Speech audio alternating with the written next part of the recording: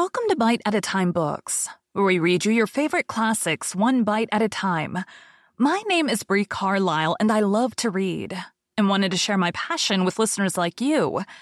If you want to know what's coming next and vote on upcoming books, sign up for our newsletter at biteatatimebooks.com. You'll also find our new t-shirts in the shop, including podcast shirts and quote shirts from your favorite classic novels. Be sure to follow my show on your favorite podcast platform so you get all the new episodes.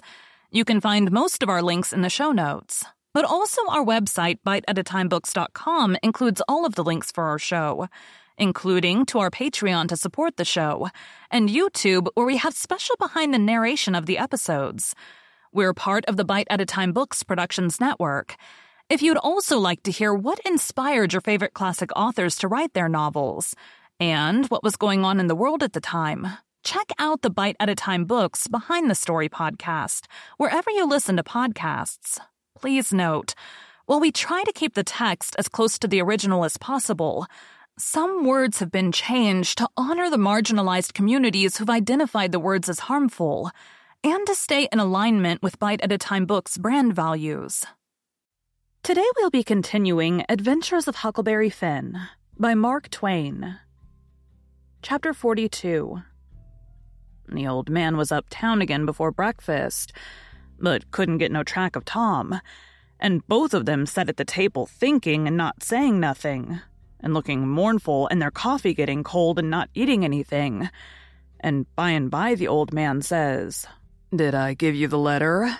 "What letter?" "The one I got yesterday out of the post office." "No, you didn't give me no letter." "Well, I must have forgot it."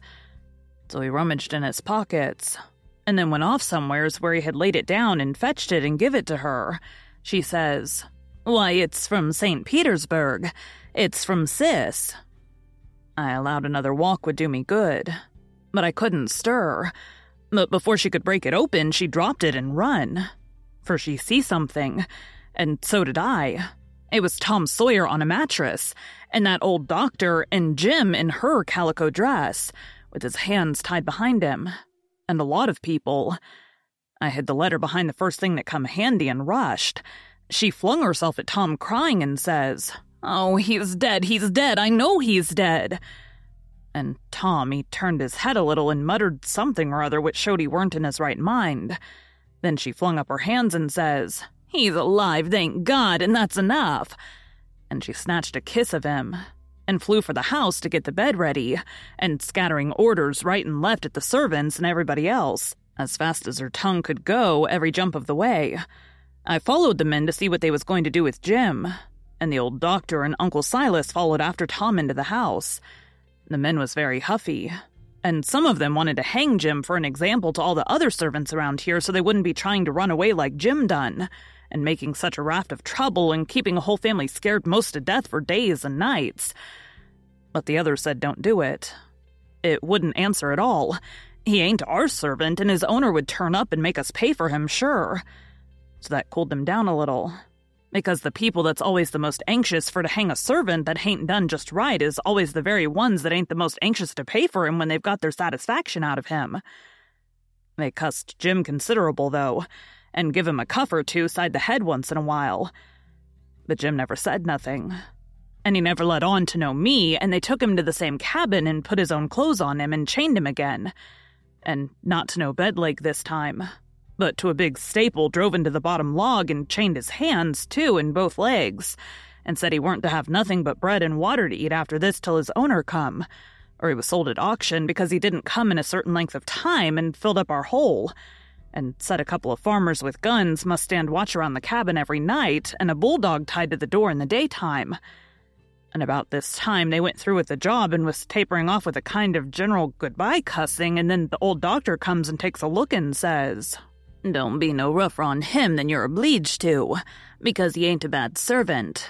When I got to where I found the boy, I see I couldn't cut the bullet out without some help, and he weren't in no condition for me to leave to go and get help, and he got a little worse and a little worse, and after a long time he went out of his head and wouldn't let me come anigh him any more, and said if I chalked his raft he'd kill me and no end of wild foolishness like that, and I see I couldn't do anything at all with him.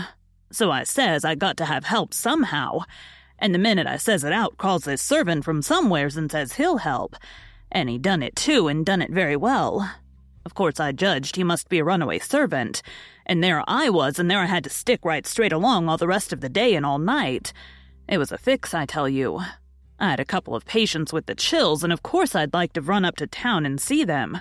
But I dasn't because a servant might get away, and then I'd be to blame, and yet never a skiff come close enough for me to hail. So there I had to stick plumb until daylight this morning, and I never see a servant that was a better nuss or faithfuler. And yet he was risking his freedom to do it, and was all tired out too, and I see plain enough he'd been worked main hard lately. I liked the servant for that. I tell you, gentlemen, a servant like that is worth $1,000, and kind treatment too. I had everything I needed, and the boy was doing as well there as he would have done at home. Better, maybe, because it was so quiet. But there I was with both of 'em on my hands, and there I had to stick till about dawn this morning. Then some men in a skiff come by, and as good luck would have it, the servant was setting by the pallet with his head propped on his knees, sound asleep. So I motioned them in quiet, and they slipped up on him and grabbed him and tied him before he knowed what he was about. And we never had no trouble. And the boy being in a kind of a flighty sleep, too, we muffled the oars and hitched the raft on, and towed her over very nice and quiet, and the servant never made the least row nor said a word from the start. He ain't no bad servant, gentlemen. That's what I think about him. Somebody says, "Well, it sounds very good, doctor, but I'm obliged to say." Then the others softened up a little, too, and I was mighty thankful to that old doctor for doing Jim that good turn, and I was glad it was according to my judgment of him, too, because I thought he had a good heart in him and was a good man the first time I see him. Then they all agreed that Jim had acted very well and was deserving to have some notice took of it in reward. So every one of them promised, right out and hearty, that they wouldn't cuss him no more. Then they come out and locked him up. I hoped they was going to say he could have one or two of the chains took off, because they was rotten heavy, or could have meat and greens with his bread and water, but they didn't think of it. And I reckoned it weren't best for me to mix in, but I judged I'd get the doctor's yarn to Aunt Sally somehow or other as soon as I'd got through the breakers that was laying just ahead of me. Explanations, I mean, of how I forgot to mention about Sid being shot when I was telling how him and me put in that dratted night paddling around hunting the runaway servant.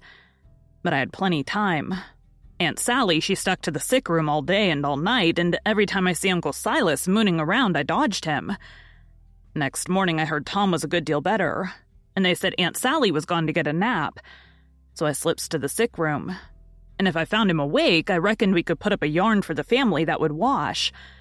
But he was sleeping, and sleeping very peaceful, too, and pale, not fire-faced the way he was when he come. So I sat down and laid for him to wake. In about half an hour, Aunt Sally comes gliding in, and there I was up a stump again. She motioned me to be still and sat down by me and begun to whisper and said we could all be joyful now because all the symptoms was first rate, and he'd been sleeping like that for ever so long and looking better and peacefuler all the time, and 10 to 1 he'd wake up in his right mind. So he sat there watching, and by and by he stirs a bit and opens his eyes very natural and takes a look and says, "Hello. Why, I'm at home. How's that? Where's the raft?" "It's all right," I says. "And Jim?" "The same," I says, but couldn't say it pretty brash. But he never noticed, but says, "Good. Splendid. Now we're all right and safe. Did you tell Auntie?" I was going to say yes, but she chipped in and says, "About what, Sid?" "Why, about the way the whole thing was done." "What whole thing?" "Why, the whole thing. There ain't but one, how we set the runaway servant free, me and Tom." "Good land, set the run. What is the child talking about?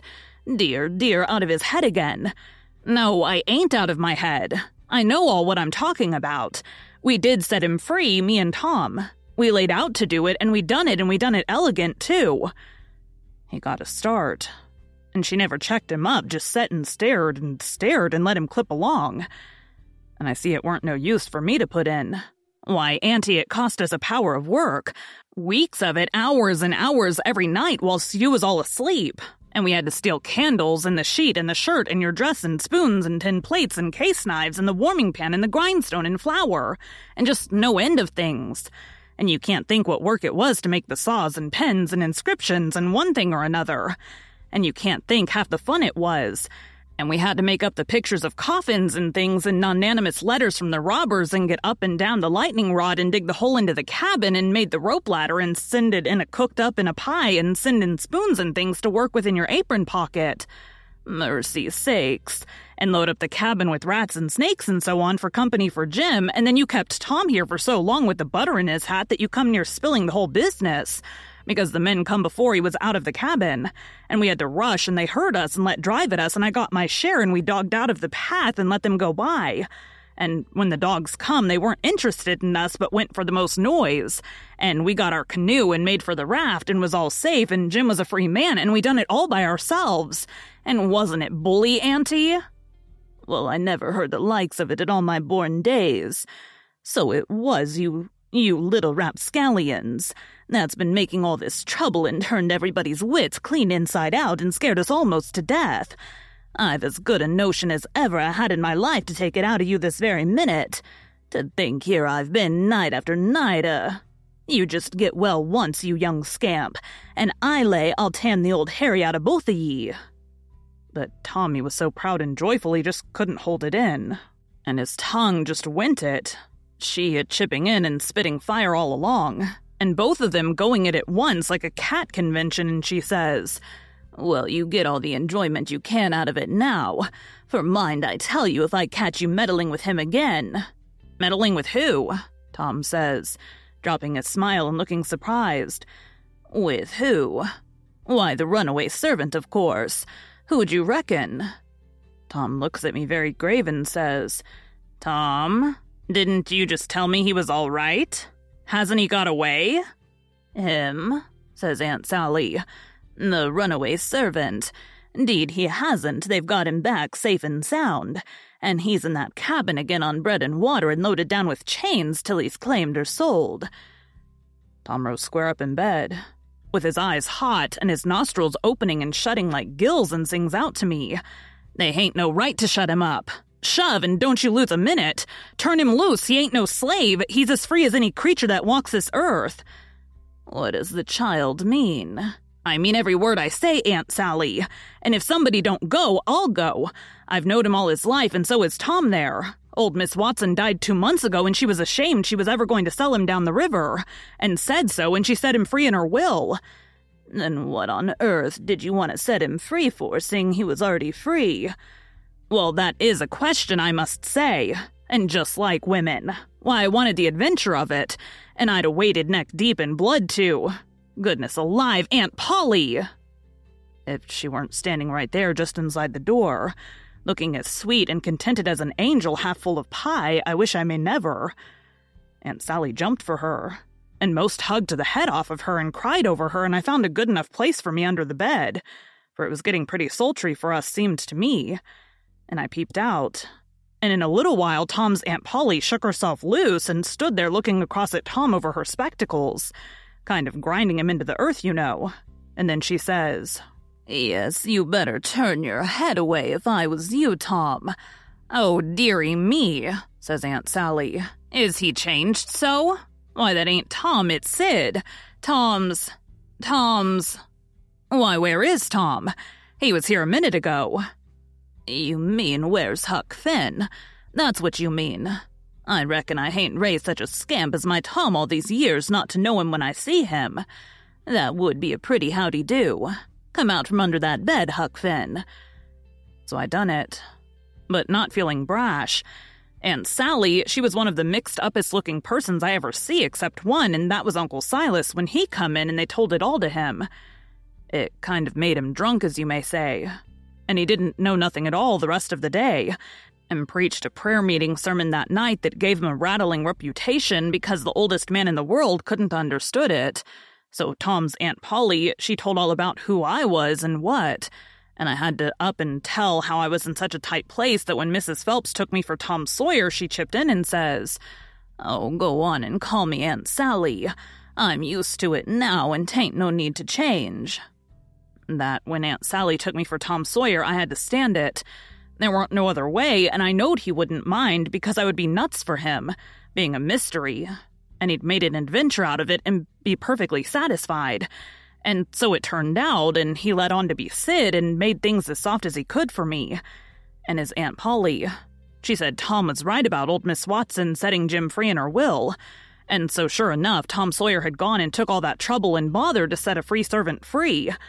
And I couldn't ever understand before, until that minute in that talk, how he could help a body set a servant free with his bringing up. Well, Aunt Polly, she said that when Aunt Sally wrote to her that Tom and Sid had come all right and safe, she says to herself, "Look at that now. I might have expected it, letting him go off that way without anybody to watch him. So now I got to go and traipse all the way down river, 1,100 mile, and find out what that creature's up to this time, as long as I couldn't seem to get any answer out of you about it." "Why, I never heard nothing from you," says Aunt Sally. "Well, I wonder. Why, I wrote you twice to ask what you could mean by Sid being here. Well, I never got him, sis." Aunt Polly, she turns around slow and severe and says, "You, Tom?" "Well, what?" he says, kind of pettish. "Don't you what me, you impudent thing. Hand out them letters." "What letters?" "Them letters. I be bound if I have to take a hold of you all. They're in the trunk. There now, and they're just the same as they was when I got them out of the office. I ain't looked into them. I ain't touched them, but I knowed they'd make trouble, and I thought if you weren't in no hurry, I'd—" "Well, you do need skinning, there ain't no mistake about it. And I wrote another one to tell you I was coming, and I s'pose he—" "No, it come yesterday. I ain't read it yet, but it's all right, I've got that one." I wanted to offer to bet $2 she hadn't, but I reckoned maybe it was just as safe as to not to, so I never said nothing. Thank you for joining Bite at a Time Books today, while we read a bite of one of your favorite classics. Again, my name is Brie Carlisle, and I hope you come back tomorrow for the next bite of Adventures of Huckleberry Finn. Don't forget to sign up for our newsletter at biteatatimebooks.com and check out the shop. You can check out the show notes or our website, biteatatimebooks.com, for the rest of the links for our show. We'd love to hear from you on social media as well.